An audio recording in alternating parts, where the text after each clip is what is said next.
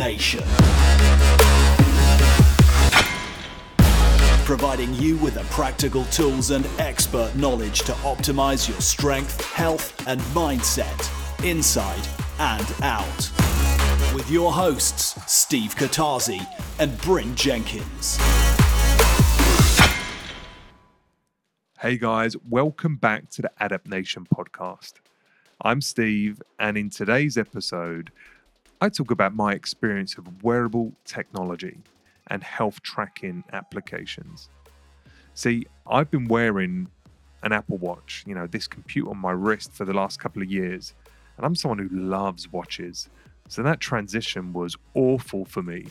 And I went through the phases of excitement and then delusion and thinking, what's the point of this bit of tech that I'm going to have to replace in a year's time? Through to, honestly, being in a place that is an integral part of how I manage my nutrition, my health, and my body composition. So we're going to talk through that experience. We're going to talk through, is it a fad, or can these devices be used in a productive way? Are they accurate, and does that even matter? How to leverage their data and what data to consider, as well as the future of this space. Is wearable technology an enabler, something that enlightens and improves our skill and intuition, or do they just guide us towards becoming dumb creatures that just follow technology blindly? We also talk about the future of this space. So watches are today, tomorrow, I think it's about rings. And it's also about microbiome testing.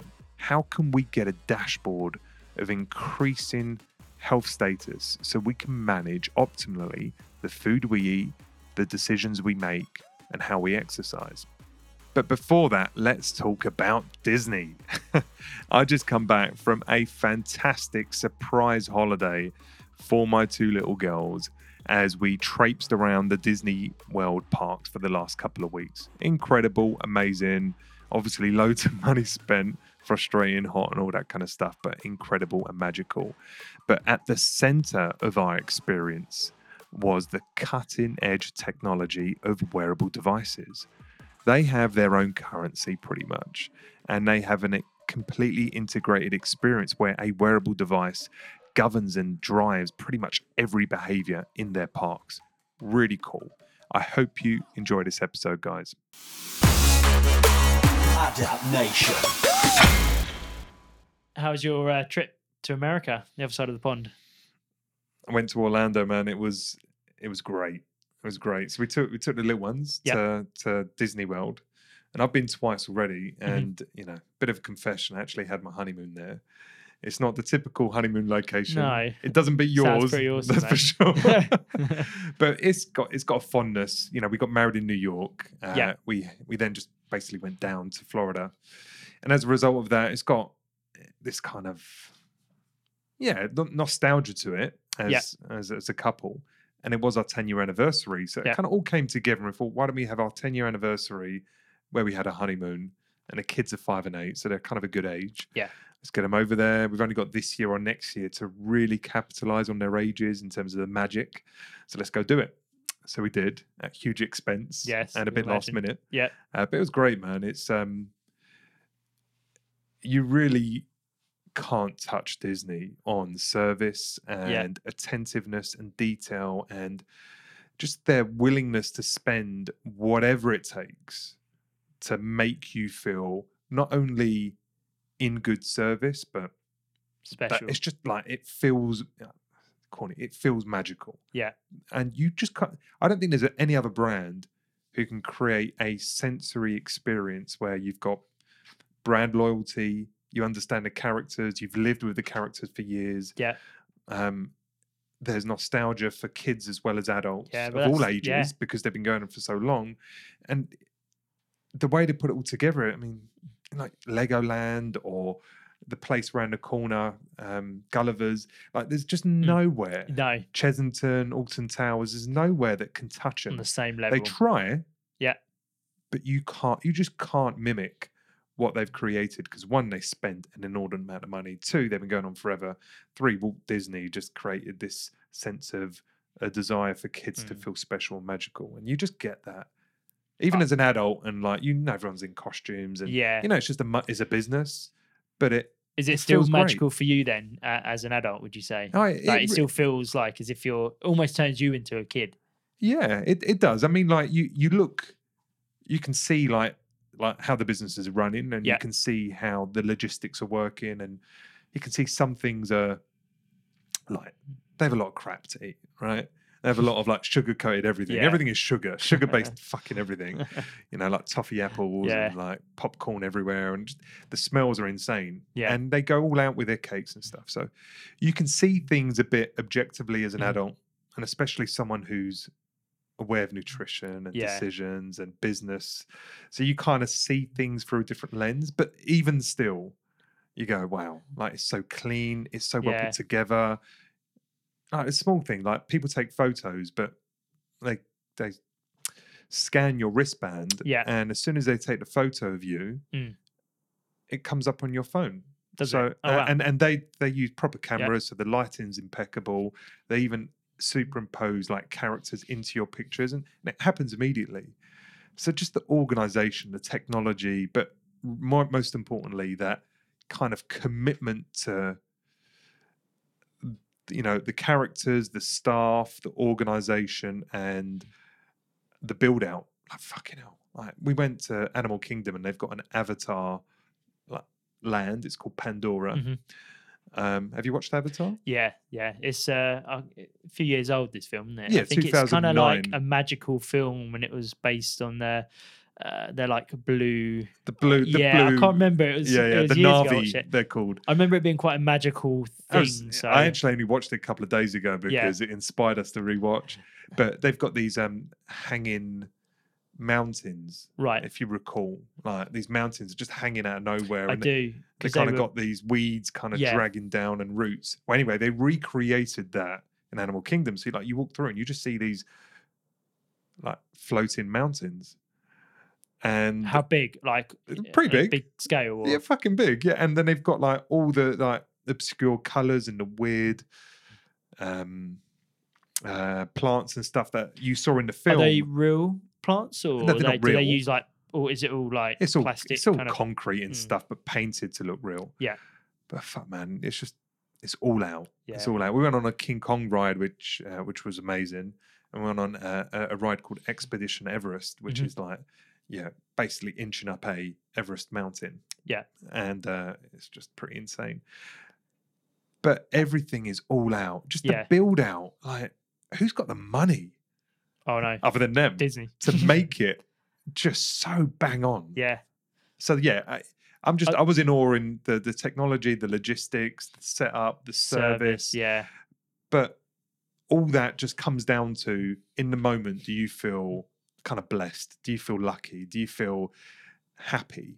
And it definitely creates that. Yeah. You feel tired and a bit frustrated at times because long queues, but it is an awesome place. So they must be the best at it, best at delivering that feeling, that I experience. don't think there's anyone else who could do that. Yeah. But we kind of like we Googled a couple of things whilst we're there. Like, this has got to cost a lot of money. It cost them something like $3.5 million a day to run their parks.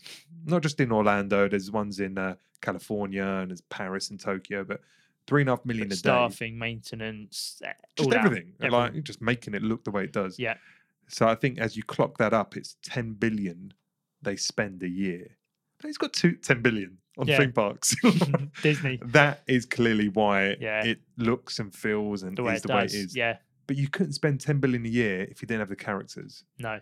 Do you know what I mean? Yeah, you didn't have the films like the Toy Story Land. Yeah. Toy Story Land wouldn't be amazing if it didn't have Jess. If it was just random characters that you Woody and like the things that you know of the film. It's you the relate films to that it, right? create Yeah. the kind of brand extension. Do you know what I mean? And that, I think you kind of hit the nail on the head with the fact that it's not only like magical for the kids, it's nostalgic for the adults, because we all grew up with it as well. Exactly. It's been going for so long. We know all the characters, and just like Mickey Mouse and Goofy. Now, like everyone's lived with Mickey Mouse and Goofy at some point in their life as a kid, or transitioning out of a kid where you still appreciate them. And I can still watch a cartoon and still enjoy it. Do you know what I mean? I mean, do your girls, do they still watch Toy Story and all the characters that we've grown up with, or have the characters Yeah. changed and there's just more of them? Like, how does that? I mean, do Yeah, they watch so, the so old movies my of Disney? kids are under 10, but they've watched all the Disney movies, like, you know, from Cinderella, Yeah, Beauty and the Beast, Ariel, which, you know, came out in the 90s before they were born, but they've seen all of those. They've seen the Toy Stories, the Monsters Inc., yeah. Aladdin, Are they, almost all of the films that, like, the characters or the locations reference, yeah, they had seen, bar one or two, but for the most part they'd seen everything. And that's, I think, it's quite typical of kids these days. Like, you just get sucked into watching cartoons, so you just go back, you start watching Pocahontas and Mulan, and then, you know, Moana's come out, and then, you know, you just kind of sign up to watching as many cartoons as possible as a kid. So for the most part they've seen them all. Yeah, and I think, I mean, have they done like newer versions of like Toy Story? Because I haven't watched any Disney films for a long time. Have you not? No, so We I don't bang on know it still. whether they're. I mean, are they watching the original or are they? There's three Toy There's Stories. three, and I think I've watched all three. I think the third one was quite sad. Was it the one where? I can't actually remember. Yeah, but I don't know if they've redone those versions or if the girls are No. watching. They're still watching the originals, absolutely. Right. And like, there was a Harry Potter land in Universal Studios, which was immense. I Like, bet. I don't watch Harry Potter. I've watched one film, the first one, a bit. I've not read any of the books. I'm not into witchcraft and all that kind of weirdness. It's just not me. Yeah. But wow, like, you walk into, like, you walk down a street and it's just got the same vibe, like the tall, angular roofed buildings, like there was snow everywhere. There was the Hogwarts Express, like with like real smoke coming out of it. We actually went through at night, so it was all lit up and all the windows had like magical things moving around. The rides were incredible. Just the experience, you Incredibly feel like you magical think there. you've just been transported into Hogwarts. the Hogwarts. Yeah. Oh, it's just incredible, man.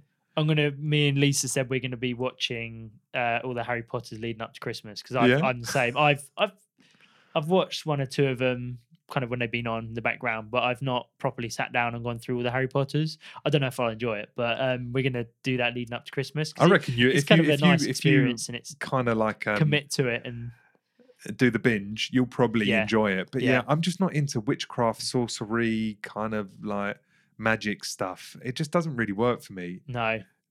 Holly So likes it. so I guess you didn't watch the Lord of the Rings either then, because it's sort of How many is there? Is there just one? There's a few, isn't I there? don't know. I think there's a few, because then I I only think saw it the spirals off first. to like The Hobbit or Yeah, I haven't Yeah. seen any. I think I I've saw the not- first one, which was like 2.5 hours long. I'm like, that was hard work. yeah. It was a great film, but it was hard work. I didn't feel inspired to watch the second. Did you know? Like, I haven't even watched any of the Star Wars movies other than like the first No. one. Yeah. So I'm just not really into that kind of stuff, but I can appreciate it. Like, So- there was a Star Wars ride and stuff. No, sorry, they're building out a Star Wars world as an extension to one of the parks. But we were in, I think it was I can't remember where it was now. But it was in one of the parks, and like, there's stormtroopers just every once in a while. They play the epic Star Wars Music. theme tune. Yeah. And they got the stormtroopers just like parading down the street, and it's all very dramatic. And everyone's looking. And everyone's like, wow, wow, look at that. And you can't help but to feel, wow, this is amazing. Yeah. You bought into it completely. So bought into it. And and your girls your daughters were completely surprised on the day when they were going to Disneyland. Well, actually to America. Did you tell them at the airport? I saw So- a video. I don't know where you were at this point. So we travelled on a Wednesday. They had school on a Wednesday, yeah. leading up to the weekend where then they had a week off, but we took them out of school a couple of days early.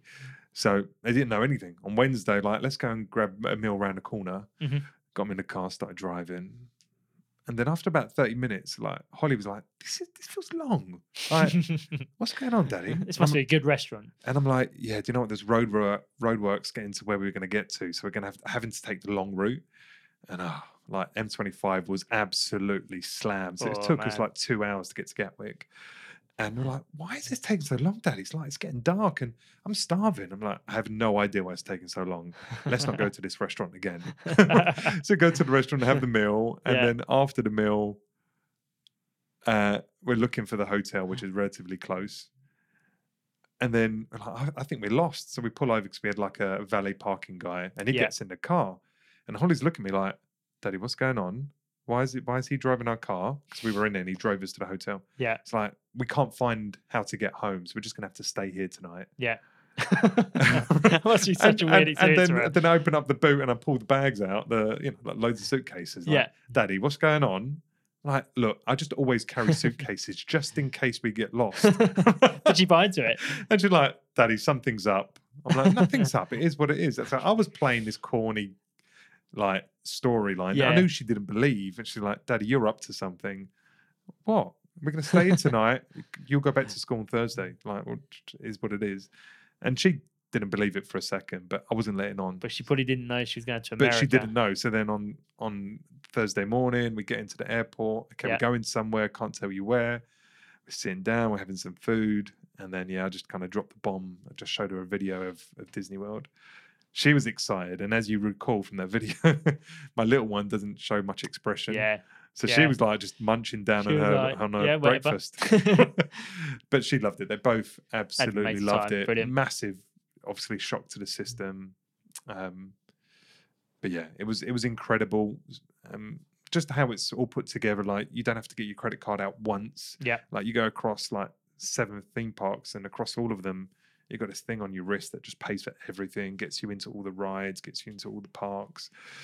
So it's very well integrated, really well organized. Mm-hmm. And I guess the hardest thing was just the walking. It's a lot of effort. Yeah. It is not a holiday. In the heat. It's not a holiday. Yeah. Not for you, anyway. You're signing up to work. Yeah. Like, on average, we done 20,000 steps a day. Did you? In the heat, in like 32-degree heat.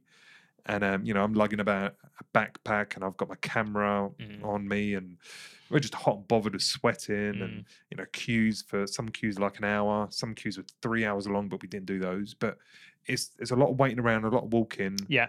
And, you've got tiny little legs, 5 and 8-year-old legs that are trying to keep up with just a constant pace. Yeah. And we're going to bed at like 11 o'clock, 12 o'clock at night, every night, waking up at 7. So it was just intense. And they kept up all right with for the most part. Yeah, kind of everyone got a bit fidgety at times and a bit frustrated that they were just underslept and overworked. And sensory overload as well. Like, there's a lot going on. It can kind of create constant stress. Music, constant stimulation. Yeah. You just kind of want to lock yourself in a dark room. Yeah, but the pace is too full on. Yeah. Like, most people go for 2 weeks. We went for 9 days.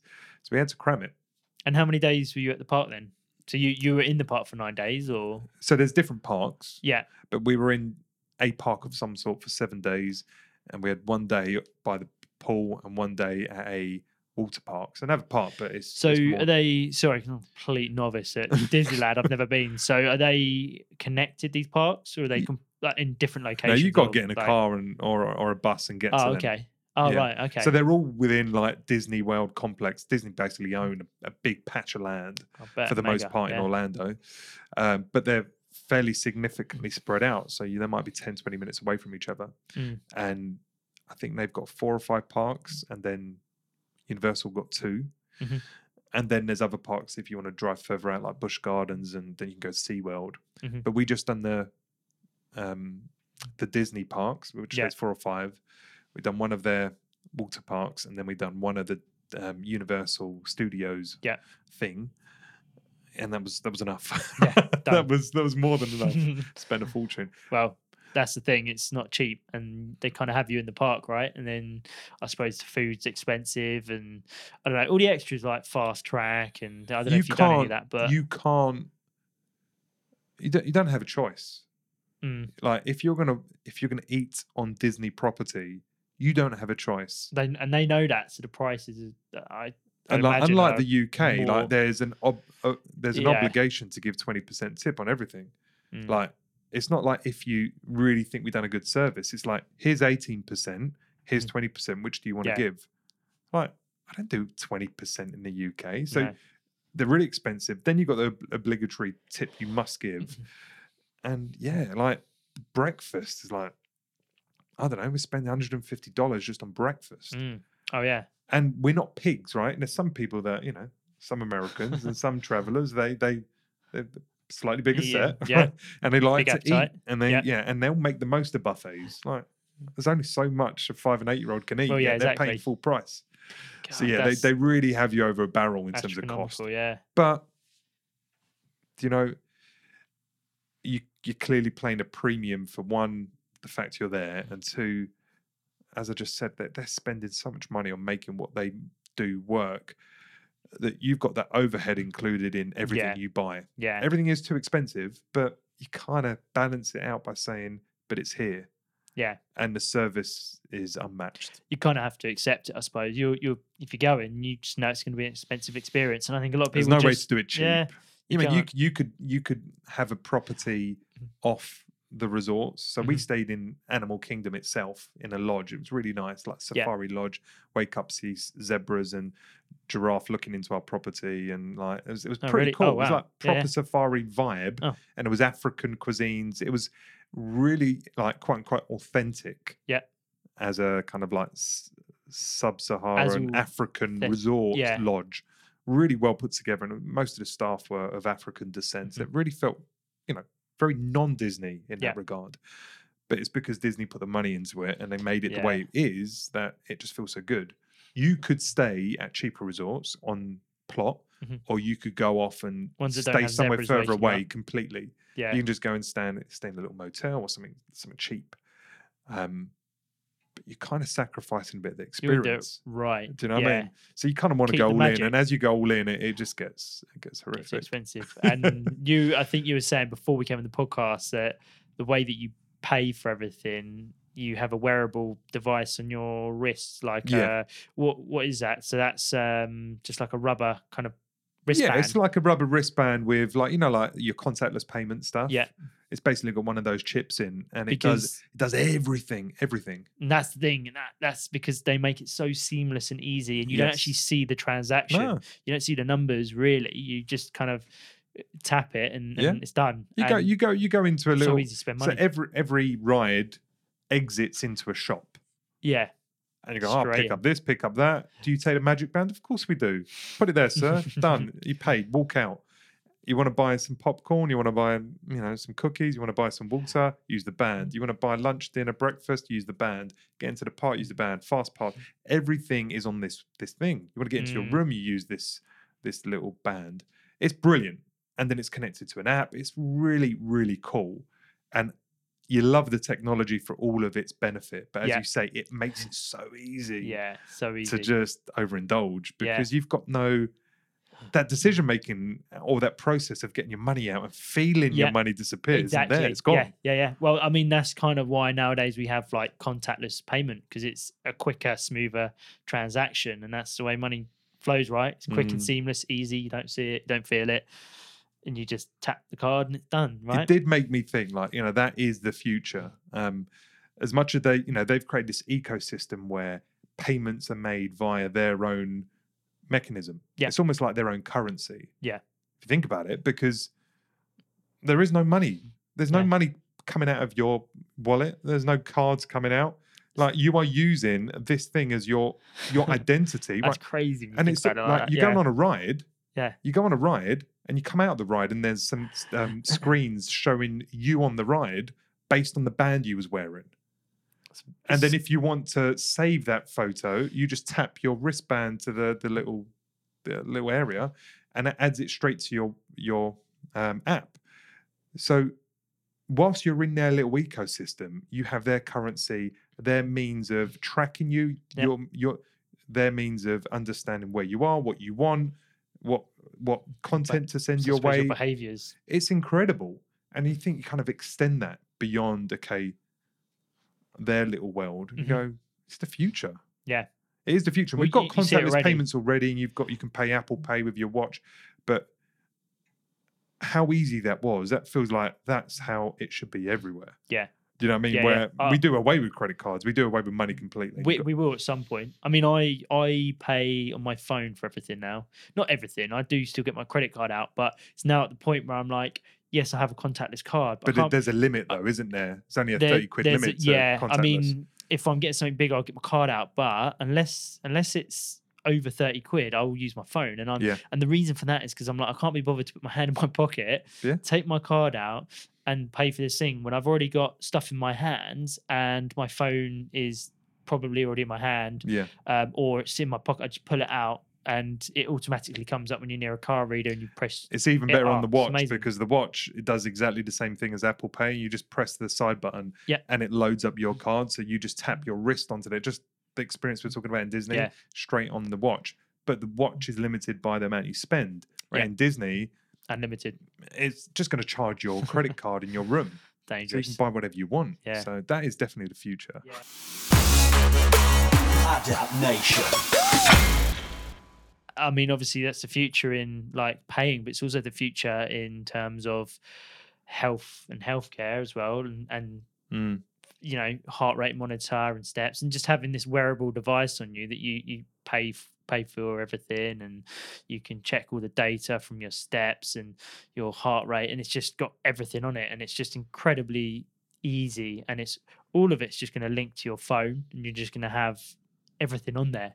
And it's definitely going to be the way that it's going in that direction. You can just you can kind of see it happening. You can see it, evolution of how this and where it's. If you pay attention to like trends and things like that, you can just see which direction it's moving. And wearable devices now, it is the trend, right? I mean, I must be out of this trend because I don't have one. But so I was going to say, like, I'm surprised you don't. Yeah. So that watch you've got is a digital watch, and I guess it's a stopwatch. But beyond that, it's not really doing anything else, no? Couple quid from Japan. How much? Couple quid from Japan. Okay. There's just some Japanese make on eBay, and I ordered it. Brilliant watch, by the way. Okay. It's lasted me forever, but I use it for obviously like just a stopwatch and the simplicity of it. Yeah. And because I don't mind bashing it around and stuff when I'm in a gym and with the weights, but you've got an Apple Watch, right? Yeah. I think they look really nice, and the functionality of that as well, and how it integrates your statistics for your steps and all of that. I think I will probably end up getting one for that reason at some point, but that's kind of why I have this watch, really. So at the most basic level, you're getting step counts and calorie, how many calories you've burned, how many hours you've stood up. Like at the basic level, that activity stuff is what you get from any kind of wearable, right? Yeah. And some wearables offer more features than others.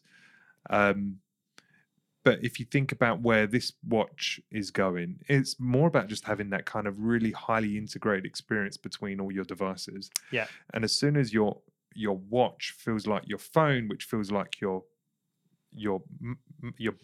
laptop, and everything is kind of talking to one another, and you can text off your phone and then go onto your laptop and continue the text message, and it's just all one kind of integrated system. That feels nice.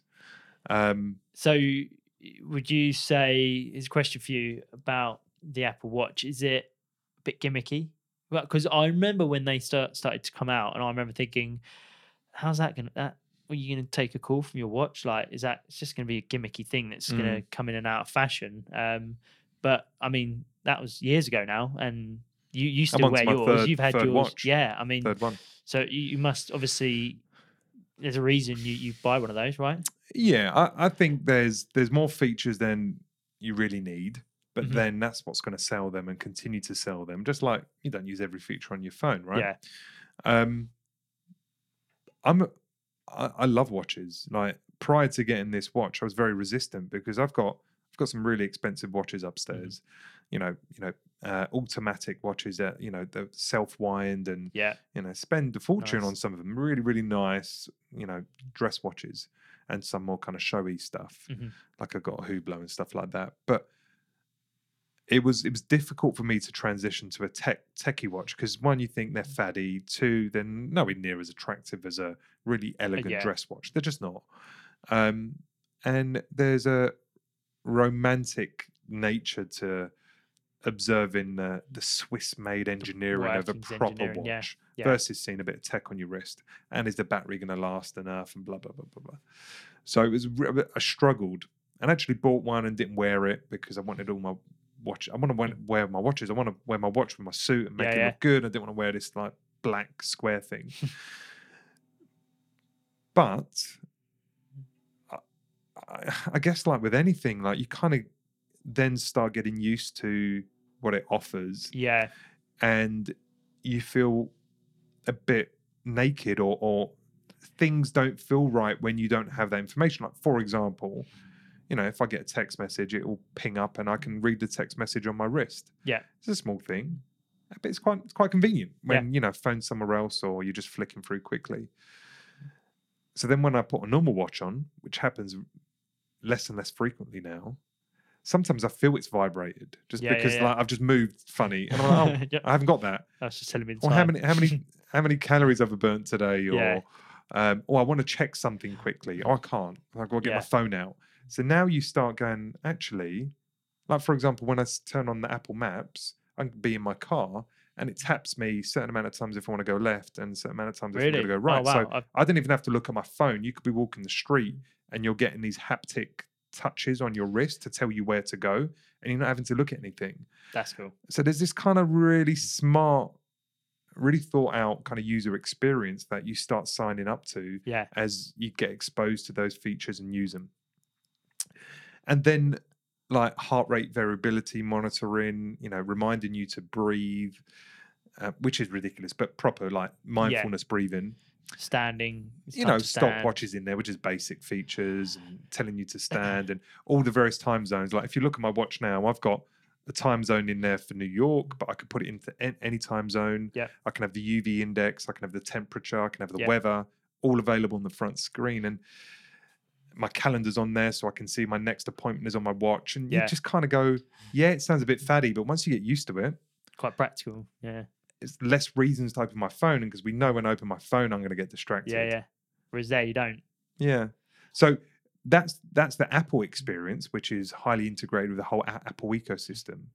But generally, wearables, I think they're here to stay, man. Yeah, I think. Would you agree? Yeah, I mean, I was listening to, and which we were talking about Elon Musk a couple of podcasts ago, right? And he talks about AI, which scares the shit out of me. And he's basically saying how obviously on the side we're building this AI, and but he was saying, but also if you think about it, we are kind of turning into AI. We are walking cyborgs now, because we have this device either on our wrist or at the end of our, in our hand, right at the end of our arm, and with it we are much smarter. We someone asks you a question without that on attached to your hand or your wrist, probably couldn't answer it. We were walking around Disney and we were like, this must cost so much to operate. Googled it. Oh, they spend 3.5 million a day on their parks, 10 billion a year. I knew that within seconds. I didn't know that information. Yeah. And when he said that, I was like, it, right? holy shit. Like, we are kind of walking cyborgs. Yeah. We got this kind of computer. It's not physically attached to us, but it's almost physically attached. And now that I can see with the wearables, that's another way of it becoming a bit more attached to us, right? It's now it's strapped around our wrist, and it's now monitoring our vital statistics. Yeah, like this does take your heart rate, and alerts you if you have arrhythmia or whatever, like irregular heartbeats or palpitations. It alerts you if you have a low heart rate or an or high heart rate than you should for being inactive. It knows when you're moving or not. I get on the rower, I start rowing, and it says, "It looks like you're rowing. Do you want us to log this workout?" Does it? Okay. Wow. Okay, that's pretty cool. Yeah, it is, man. So it knows when you're on certain machines, and I think the future is for it to really plug into the other kind of metrics that we care about from a nutrition and wellness perspective. Like, if it can start telling me my status around glucose, right? Because I know there's wearable glucose monitors now that you have to have special approval to get via the kind of healthcare system, but it's like a sticker. You put it on your skin and it can monitor 24/7 the glucose in your blood. Really smart. So you don't have to prick your finger or anything anymore. So when that technology starts coming available in something like this, that's when it really starts opening up your eyes to creating a living, walking dashboard of what's my health status, how recovered am I, what's my nutritional profile, am I moving enough tell me what I need to do next. Yeah. Like, what do I need to do? What do I need to supplement or eat or sleep or exercise based on how I'm showing up right now? And the technology is definitely going that way. Yeah. I think it's going to be moving into the health space and take over quite a lot. I think I mean, things like you're saying about checking your sugar levels and things like blood pressure. It's going to be able to tell us quite a lot. And I think I don't know how accurate they are because I don't have one, but I think that they will become more accurate over time. Yeah. I mean, your watch in terms of like calories and heart rate, how accurate is that? Well, one, I would never know. But like with your calories, I mean, do you go by the calories on your watch to manage the calories I consume? Yeah. Not exactly, but I do retrospectively. So that's a good point. I do retrospectively go back on the data to. So I log all my food. That's a different app, but you can actually log it on your watch as well, which is kind of cool. You can dictate it as well. Like speak to it, or you can dictate it or select from your favorites. And you can, like, cool. if I'm having a glass of water, if you're managing your water intake, you can just go, tap, had another one. So I log all my food, but I do it on the phone. I've got all the data based on my metabolic rate and all my kind of exercise and activity based calories. Yeah. Logged on this in a quite accurate sense. Yeah. So you can go back and go, okay, I consume this amount of food. I know the calories because I'm tracking that. I've got a sense of what I'm burning. I'm actually working off of a hypothetical equation that's driving my calorie budget. So I'll use like a TDE calculator online. But then you can kind of like correlate this data and say, is it working? Is this hypothetical number based on an algorithm that's online matching my personal body experience in terms of my metabolic rate and how much energy I can burn doing certain activities? And you can basically start to calibrate and configure your budgets assigned to this extra data that you've got. Yeah. But it may or may not be accurate to the perfect level, but it doesn't matter about accuracy. It matters about it being consistent. The patterns, right? Yeah. So if it's off by 10%, but it's always off by 10%, I can use that information. I don't know if it's accurate or 10% off plus or minus, but I do know that it's consistently off every day. So then you can say, I've got this amount of energy being expended. I'm eating this amount of food. My body weight is moving up or down. What do I need to change? I've now got extra data that you have to guess. Yeah. Because you don't have that additional input. Even if it's off by 10% or 20%, you don't have even some that ballpark figure guidance. Yeah.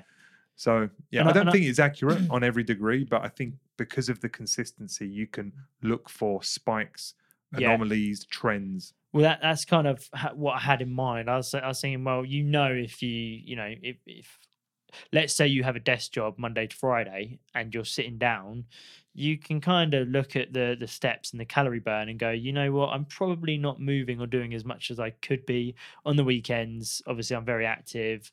I'm with the kids. I'm playing sports, whatever you're doing on the weekend. But you can see that your calorie burn has gone up dramatically, and your steps have gone up. So it's informing. It gives you that pattern, right? Uneducated.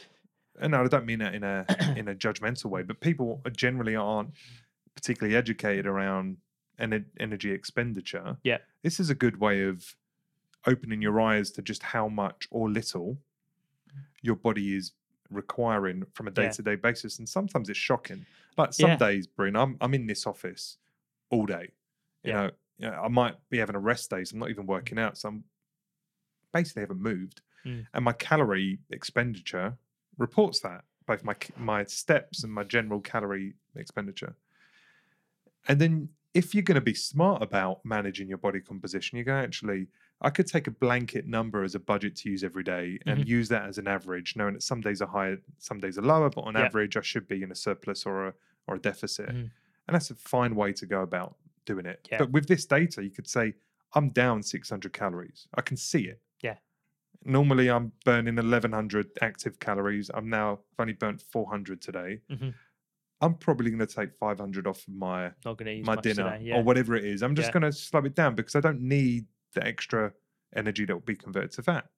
So if you wanted to, this could actually guide a daily recommendation on what you should be And eating. although it's kind of telling you, it kind of, in my eyes, gives you that more intuitive feel. You get 'cause informed. you kind of You start to build up knowledge. Yeah, you start, like you said, you're sitting there and you go and you see it. So you go, okay, well, I've moved less, I've burnt less calories, so therefore I'm going to eat less today. I just don't need the calories, right? And then you'll start to be able to tell without your watch. Although you can tell already, it seems kind of obvious. It's not something that you really pay attention to, right? And then here's the balance, which I don't know where it's going to go. Yeah. So, for example, some people, like Michelle, she's great at navigating. So she can, and we've spoken about this before, like she only has to do a route once and she'll remember all of it, if not most of it. Yeah. It's just been etched into her mind. Really good at being in the car and getting places.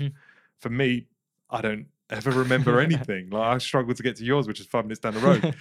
And it's because I've relied so heavily on GPS for most of my driving life. And I clearly don't have really strong navigational skills, that I've never leveraged it to educate me. I've just used it blindly. I've just allowed myself it's just led you to become dumb. Yeah. Because I know somebody there's to be a catch-all and direct me. So devices can go one of two ways. You could either use them to up-level your level of intuitiveness, awareness, education, just being able to make more informed decisions and build up your intuition. Or you could just say, I'm outsourcing this information. I don't have to think. Yeah. And I don't know, it depends on the character. Yeah, because I mean, you kind of talking about who it works for. I mean, for you, you're quite data driven. You're analytical. By what I feel, you like the numbers and stuff. So yeah, don't always look at it, but it's nice to know it's available. Gives you that. I'm definitely not that way inclined. Like I don't really necessarily look at data too much. I don't enjoy data as much, and that's probably partly why I haven't gone. And I got need to it watch. in my life. And I just think as well, that's quite an important point. Is what's your personality type and how are you wired? I mean, how does it fill your psyche bucket up, and do you want it or not? Or does it distract you, right? And technology is a distraction. So I don't know. On balance, and every person has got a different personality, as you say, responds to different things in different ways. But on balance, I think wearables are a force for good. Now, I don't know about electromagnetic radiation and whether they're actually wearing something with all this Wi-Fi and tech attached to you, whether that's good for your mitochondria and all your cells. There's all of that stuff, all EMF, right? Which I think people are starting to wake up to the fact that we're just being targeted with radiation of some sort coming from tech devices all over the place, and it might not be good. So that aside, though, because I don't think there's enough evidence one way or another to say, Wi-Fi is universally bad for you or not, or having a microwave in close proximity to your body as it's running, is that going to cause you big damage or not? People don't know definitively, but there's definitely some nutrition experts, or some wellness experts that try and eliminate all EMF radiating technology. So I don't know on that side. I don't want to kind of suggest wearables and tech is great. There's no harm, because it might be. But if you take that aside and you just think about, I don't know, like you might say to yourself, it's Friday night, I want to have a really big blowout dinner and drinks and stuff like that. I know what I'll do. I'll go hit the gym just beforehand and I'll balance it out. Perfect. But if you've got the app, you'll know just how imperfect that decision is. Now, you can have whatever you want, whenever you want, and live with the consequences, no problem. But if you think you going to the gym for 45 minutes is going to balance out a 2,500 calorie blowout, breakfast, starter, main, dessert, few drinks, breads, that kind of stuff, you're hugely mistaken. Yeah. Because this app is, the phone or the watch is going to tell you burnt 250 calories. Yeah. Well and done. You've been sitting down all day, and So that you can 45-minute afford session, 1,000 calories if you want to level things out. Anything Yeah. more than that, you haven't made up for it at all. You haven't even taken the edge off of it. Yeah. And this kind of makes you realize that you burn far less calories than you think you do Yeah. from exercise. Actually, your calorie burn is almost, not exclusively, but 70% of it comes from your metabolic rate and your daily movement. Yeah. And if you can lift your MBR, your metabolic rate up by just building more muscle mass, move more generally during the day, combine that with some proper exercise, that's your way to manage your calorie in and out. But thinking that you're going to sit all day and then just go for a 20-minute cross trainer, now you've justified what's about to happen. You haven't. Yeah. Well, if you take two identical twins, for instance, and one sits down at a desk all day, 5 days a week, and goes to the gym 3 times in that week, an hour each. That's 3 hours of exercise, and goes really hard, feels good about themselves, goes back to the office and goes, you know what, I feel good. I've trained 3 times this week and I train really hard. I can eat what I want this weekend. And then you've got the other identical twin who doesn't go to the gym but walks the dog an hour a day and does the washing and runs around after Maybe the stands kids, up as he's working, or is up consciously moving around all day. Yeah. But then might even feel bad that they haven't gone to the gym or exercise or pushed themselves that week. But overall, the calorie burn, the latter person's going to burn more calories. Yeah, I mean, and that's kind of what you're saying, isn't it? It's like when you have a device to kind of show you that, training hard for 45 minutes may not be as much as you think. I could be in the garden for 2 hours doing my stuff, and I burnt a whole ton, like 500-600 calories. Like, okay, that's good. That's 500-600 calories I wouldn't have had. A good workout. Now I can have something extra, right? Because that's a sizable amount of calories. But so just having to watch for me kind of gives you context, or helps you look back as well, which is kind of cool. You can go back last week. Oh, we had a really busy day last week. We were walking around. We was at Disney World, right? How many calories did I actually burn? How many steps did I do? Okay, so if I have a day similar to that, I can expect this amount of calories. Therefore, I can manage what I want to eat. Yeah. Now, I'm not saying we're managing every day with, precise, precision. We're not. But you have that available if your body composition is important to you. Exactly. And right? If you're trying to lose weight, or you're trying to just recompose, or you're trying to build muscle, and that's important, and you found your why and you really want to do it, and or you're just trying to maintain where you're at. Yeah. But you want to do that in a way which isn't, you're not falling off the bandwagon, you're not losing out on the gains you've kind of worked hard for. Yeah. Having tools like this, I think, it just enables you to make some more informed decisions versus completely guessing. Well, let's be honest. I mean, calories in itself isn't an exact science. It is, yes, but when you look at things like, if you have 2 apples, both of those apples, although they're roughly the same size, won't contain the exact same calories. They might both be 80 calories exactly, although we like to think they will be. One might be better quality apple, might be organic. The other one might not be, and poor quality. There's so many variables. And there's things like that's going to change that, right?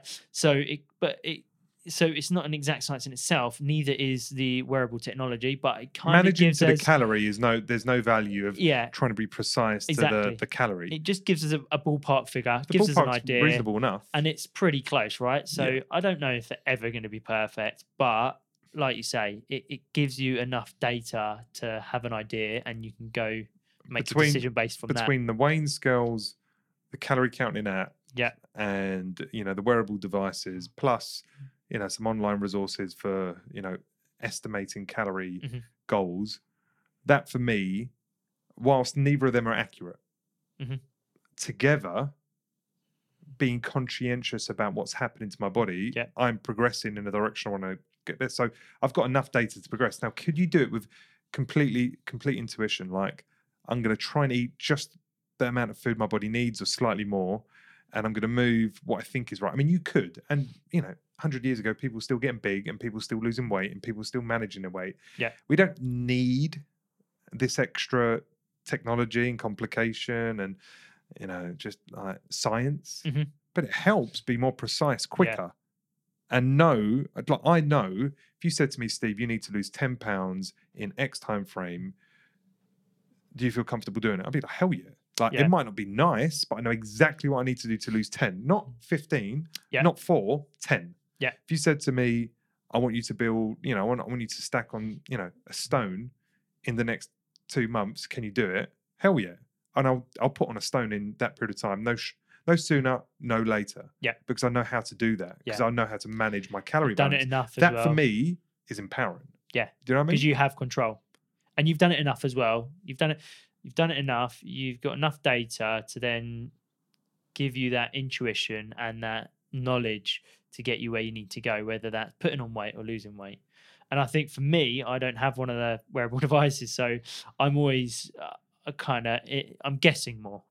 I don't have as much feedback, and I just have to guess that bit more. So, but at the same time, Bryn, your goals are, I don't know, I don't feel that you're driven in a very strong way to change your body significantly from where it's at. Like, you're not overweight, you know, you're in good shape. Like, yeah, you wouldn't mind packing on a bit more muscle and like, all that kind of stuff, but that's not a huge driver for you because you're not in a bad place. So, and you based on your metabolism and your day-to-day activity, you don't have to be particularly on it to maintain your status quo. Yeah. Do you know what I mean? So for you, you're quote unquote blessed with, you know, an activity level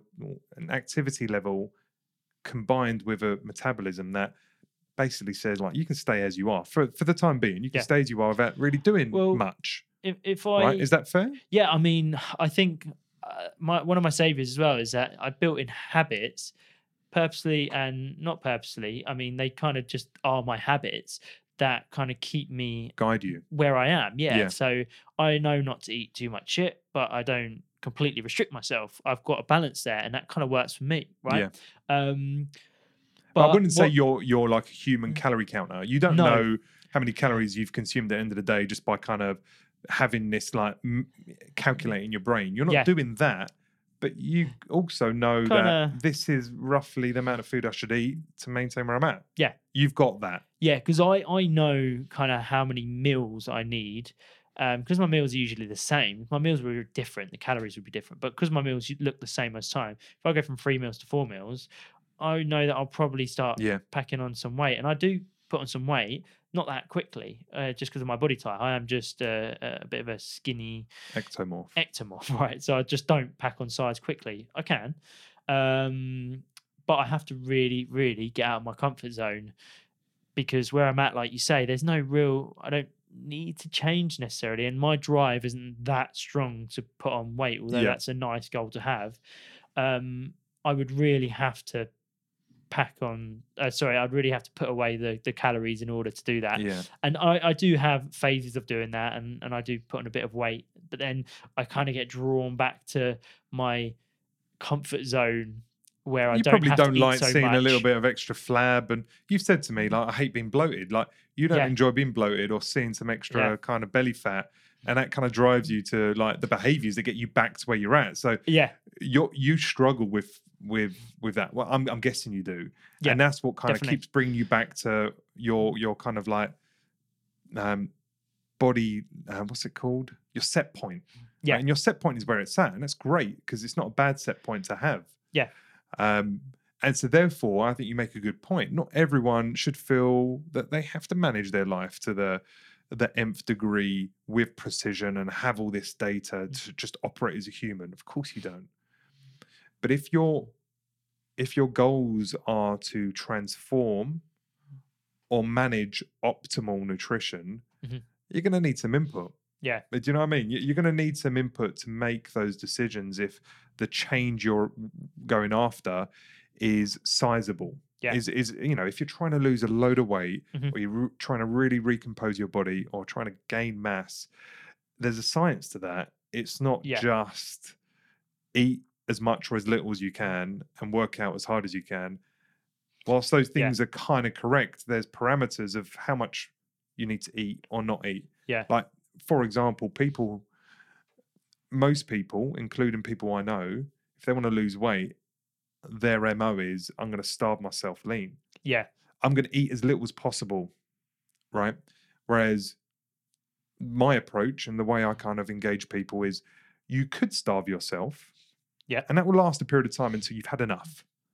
Or I could put you in a position where it feels like you're almost overeating and you're losing weight, because we've thread that needle so well that you're losing enough consistently and your body's not going into like emergency mode. So you're losing weight and it's happening every single day and every week, but you don't feel like as if you're abstaining too much. You're eating all the foods you want and it doesn't feel like the portion size is too small. You're having the fats and you're having the carbs and you're losing weight, and it almost feels too easy. And you know what? Your lifestyle still looks relatively similar to what it was before. So you're like, unless you're eating crap and loads of it. I mean, if you do you know make what I mean? Like, huge changes and then you go, well, this is quite a lot of work to make these big changes. You know, there's a lot of habits that are being changed and a lot of cravings I'm having to deal with. But like you say, if there's some people that you can make smaller changes, but consistently, and you can lose a little bit of weight slower. But it's happening but it doesn't feel, constantly. Yeah, it's happening constantly. It doesn't feel like you're absolutely starving yourself. But, and I'll give you a really good case in point. So Michelle's mum and dad had got into a bit of a health kick. You know that. They've spoken to you about that too. And, I've just kind of given them some nutritional guidance and a plan. Yeah. But the plan requires them to track calories. Now, they may or may not do that for a long period of time, but I kind of empowered them to understand that no food is off the list unless we're talking about optimal wellness. From a calorie perspective, these are the rules. They're pretty straightforward. I want to put you in a mild deficit so you're losing weight, but it's you're not going into emergency mode. You're not fucking up your metabolism. You're gradually, slowly losing weight, and it's going to feel good. Yeah. And it's going to feel easier than you expect. And I set the calorie numbers for both of them, and the instinct reaction from both of them is, Steve, that's too many calories. Yeah. Like, I don't eat that many calories as it is. Yeah. So this is going to be far too much. No, like when they played it, it's like, oh, actually, that's that's more than I expected to be on a diet, but less than I am eating. I didn't realize I was having more. Yeah. Okay. And here's a protein goals. Yeah. And both of them said, I just can't hit the protein number. Like, it's impossible. I didn't realize I have almost 100% carb diet. Like, how do I get all this protein in? But none of that awareness that they're now building this, like, okay, protein sources, things I need to have, carb sources, calories, how much in each food, like, what do I need to do to manage my portion sizes and my meals? Like, that knowledge is being accelerated and they're owning that because they're counting their calories. Which is bringing awareness. Do you know what I mean? And yes, they could have lost more weight if they just went on let's not eat for a month. Yeah. Let's eat like a shake a day, special shake a day, Cambridge diet or something like that. Yeah. They could lose a ton of weight, no doubt. Yeah. But it would feel crap. Yeah. And this way that they're feeling control, they feel enabled, they feel healthy, they've got more energy, they feel like they're not making much sacrifices, and they're learning and they're embracing this idea of, this is a sustainable way of life. I'm losing weight and I feel like this is normal for us. Yeah, yeah. But the technology is helping. Yeah. And that's where I think for most people, there's value in having that information. But I'm not trying to be dogmatic and say you can't operate without it. Of course you can. Do you know what I mean? Yeah. But I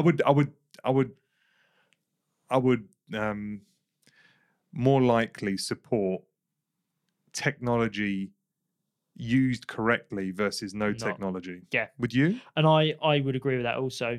And I know that I don't harness technology personally as much as I could do. And if I do, I will get better results. But that's something I face up to personally. I go, okay, that's the case.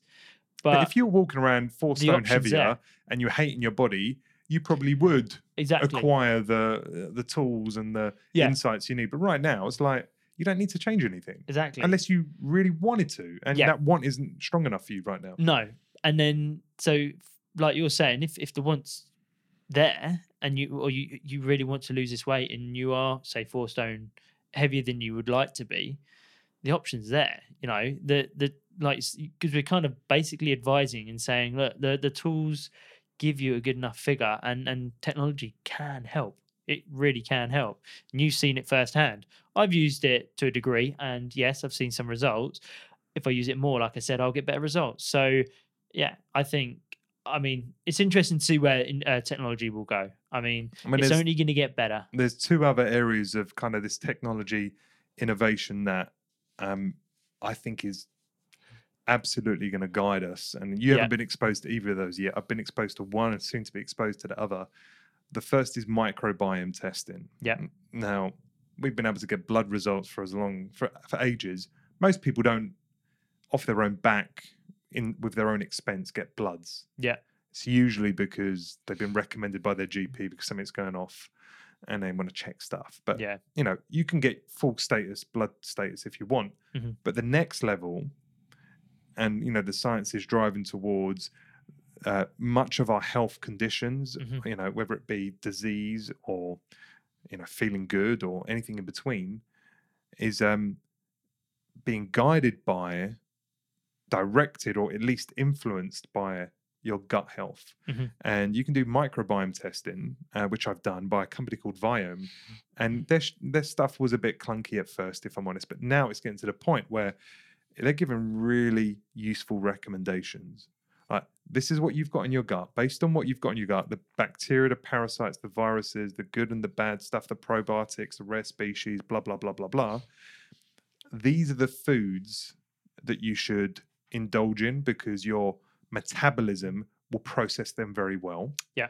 These are the foods you should eat because there seems to be a deficiency.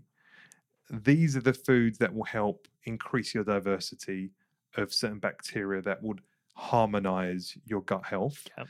And avoid these couple of foods because you've got a virus from sweet potatoes or tomatoes or this or that, which you've received via the plant matter you consume, but you've got that virus that's running around your body. If you want to get rid of it, you need to stop eating the foods that virus feeds off. Yeah.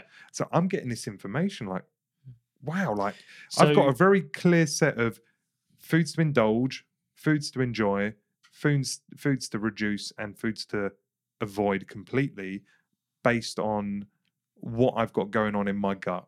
And was that when I had the test done? And that was from that one test that you done? It was done in January, I think. So it's a bit stale now. So even though their technology's advancing and therefore making better use of the data, it was done like almost a year ago. So I need to do another one, and the service offers annual testing. So I need to do another one to see, have my habits and food choices made a difference to what their recommendations are, and almost definitely it will. So that's one way kind of technology and innovation is helping inform not just weight loss. This is now going to a point of like, if you want to thrive, if you want to feel optimal, if you want to have good energy, if you want to eliminate or reduce the likelihood of disease, if you're trying to manage disease, if you're trying to manage autoimmune conditions, like these are the foods you should be eating for you. Yeah. Not generally based on general rules of thumb, but based on you and your unique makeup of things that live inside you. Eat these foods and you will do yourself good. Well, that's thing. Awesome. Like, we do follow these guidelines on basic principles when it comes to nutrition. And actually, really, it's completely individualized, and someone could have an intolerance to sweet potatoes because there's a virus that's feeding off of sweet potatoes, right? So it is completely individualized. Now, obviously, I think there's some general rules of thumb that the majority of people can take benefit from. But like Jordan Peterson's daughter, for example, she's on a carnivore diet. Yeah. Eats only beef and salt and water. And it sounds so restrictive. She's found a way to enjoy it. But she's like had junior arthritis all her life. She's had replacements. She's been in a bad way, loads of depression, like insomnia, she's really been struck down with the worst set of lifelong conditions to the point that she's been on, she's been knocking at death's door for the majority of her young life. And she's found a format of eating that's given her life back. Yeah.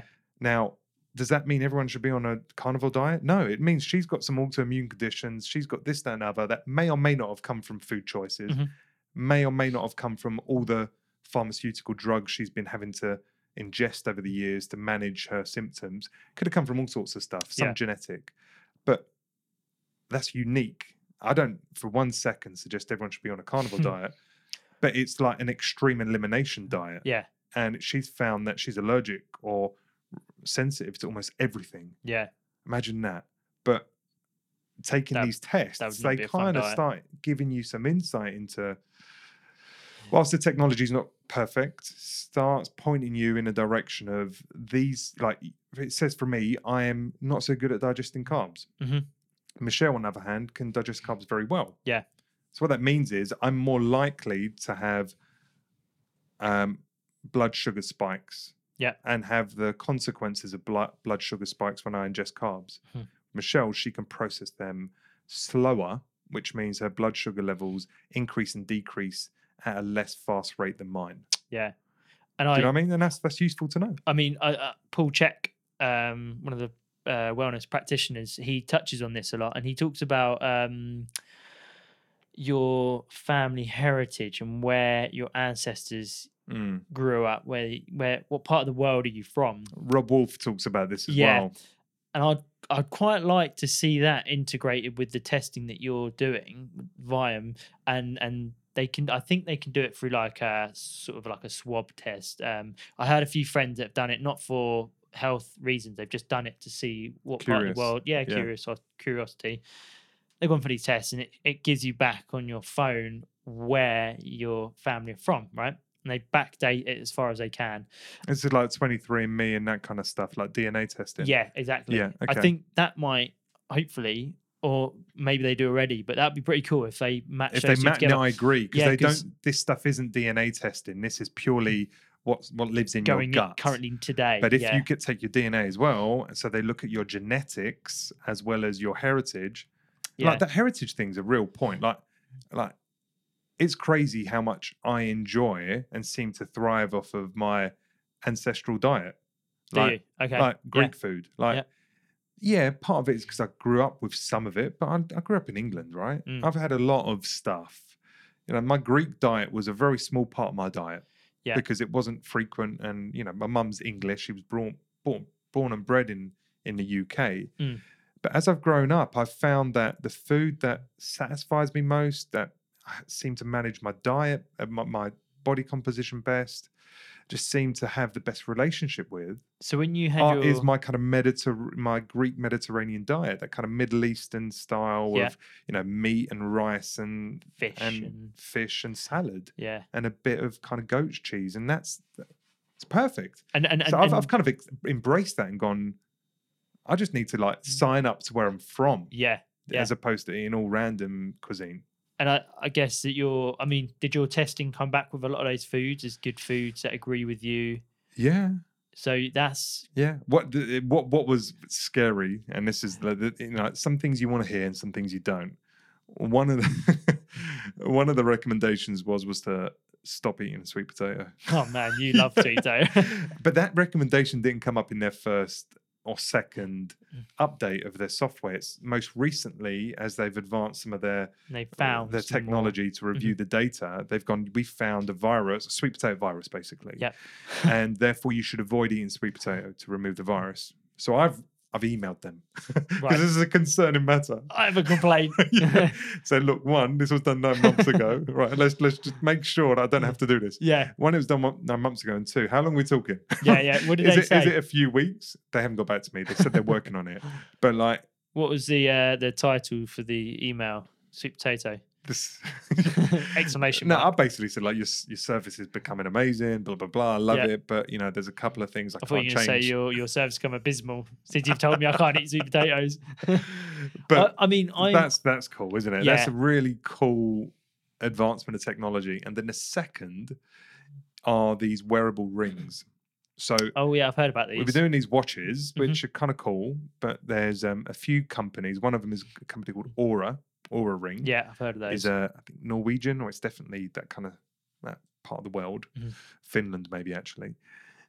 And it's a wearable. It's wearable, but it's on your finger. And the benefits of that is that you can wear it at night without the inconvenience of feeling like you're wearing this clunky watch on your wrist. Because I've tried to wear my watch and it just doesn't feel nice. Yeah.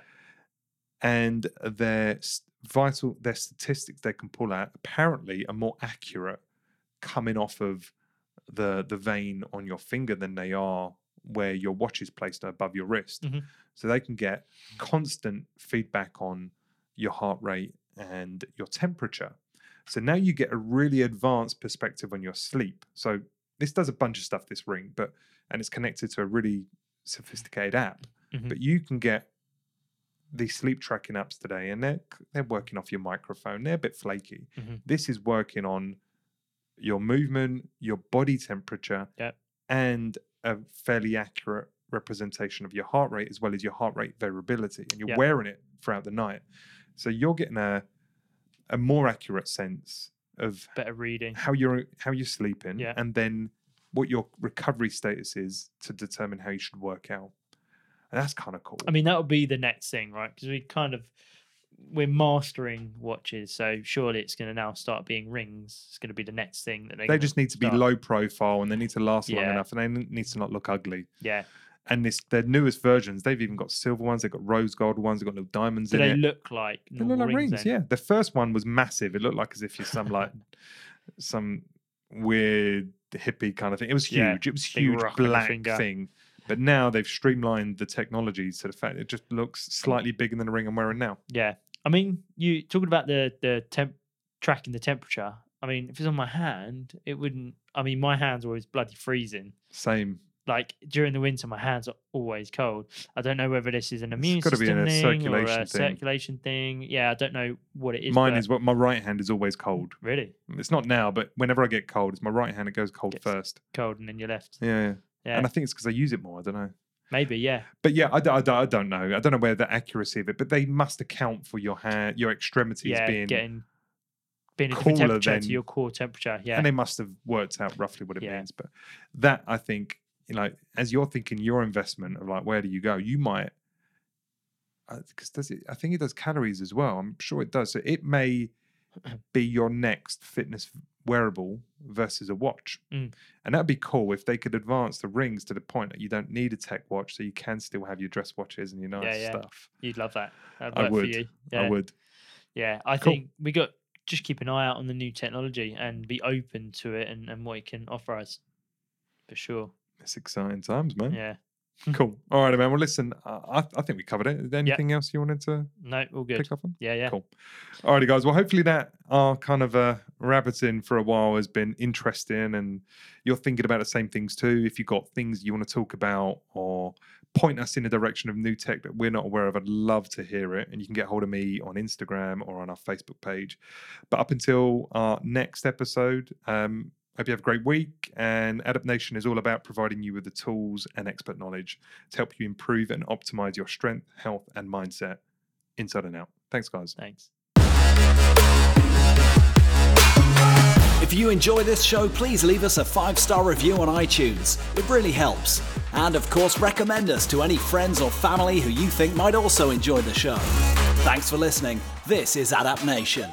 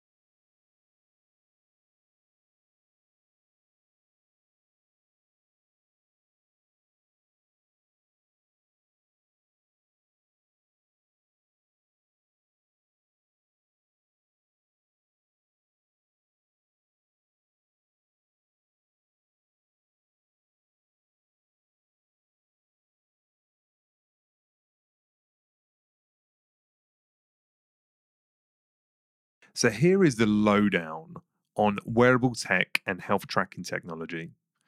I personally have been using both for the last couple of years.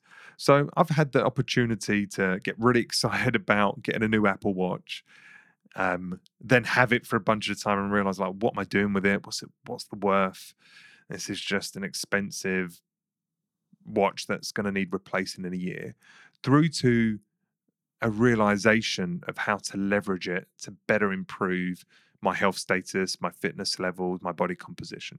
So we're going to talk through all of that in this episode, explaining where the technology is today, its accuracy, how to leverage it, where wearable technology is going in the future, and not just watches. We're talking about rings, and we're talking also about microbiome testing, DNA testing, the whole gamut of information to inform and enable you to make smarter choices for optimal wellness. But before we get into that, and really a natural transition, I talk about my surprise holiday to Disney World that we've just most recently come back from. And it was a magical and exciting holiday, a tiring, frustrating holiday, an expensive holiday, but a holiday that was really centered around technology. And not just any technology, wearable technology.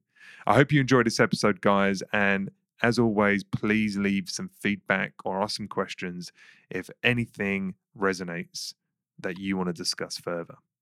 Enjoy.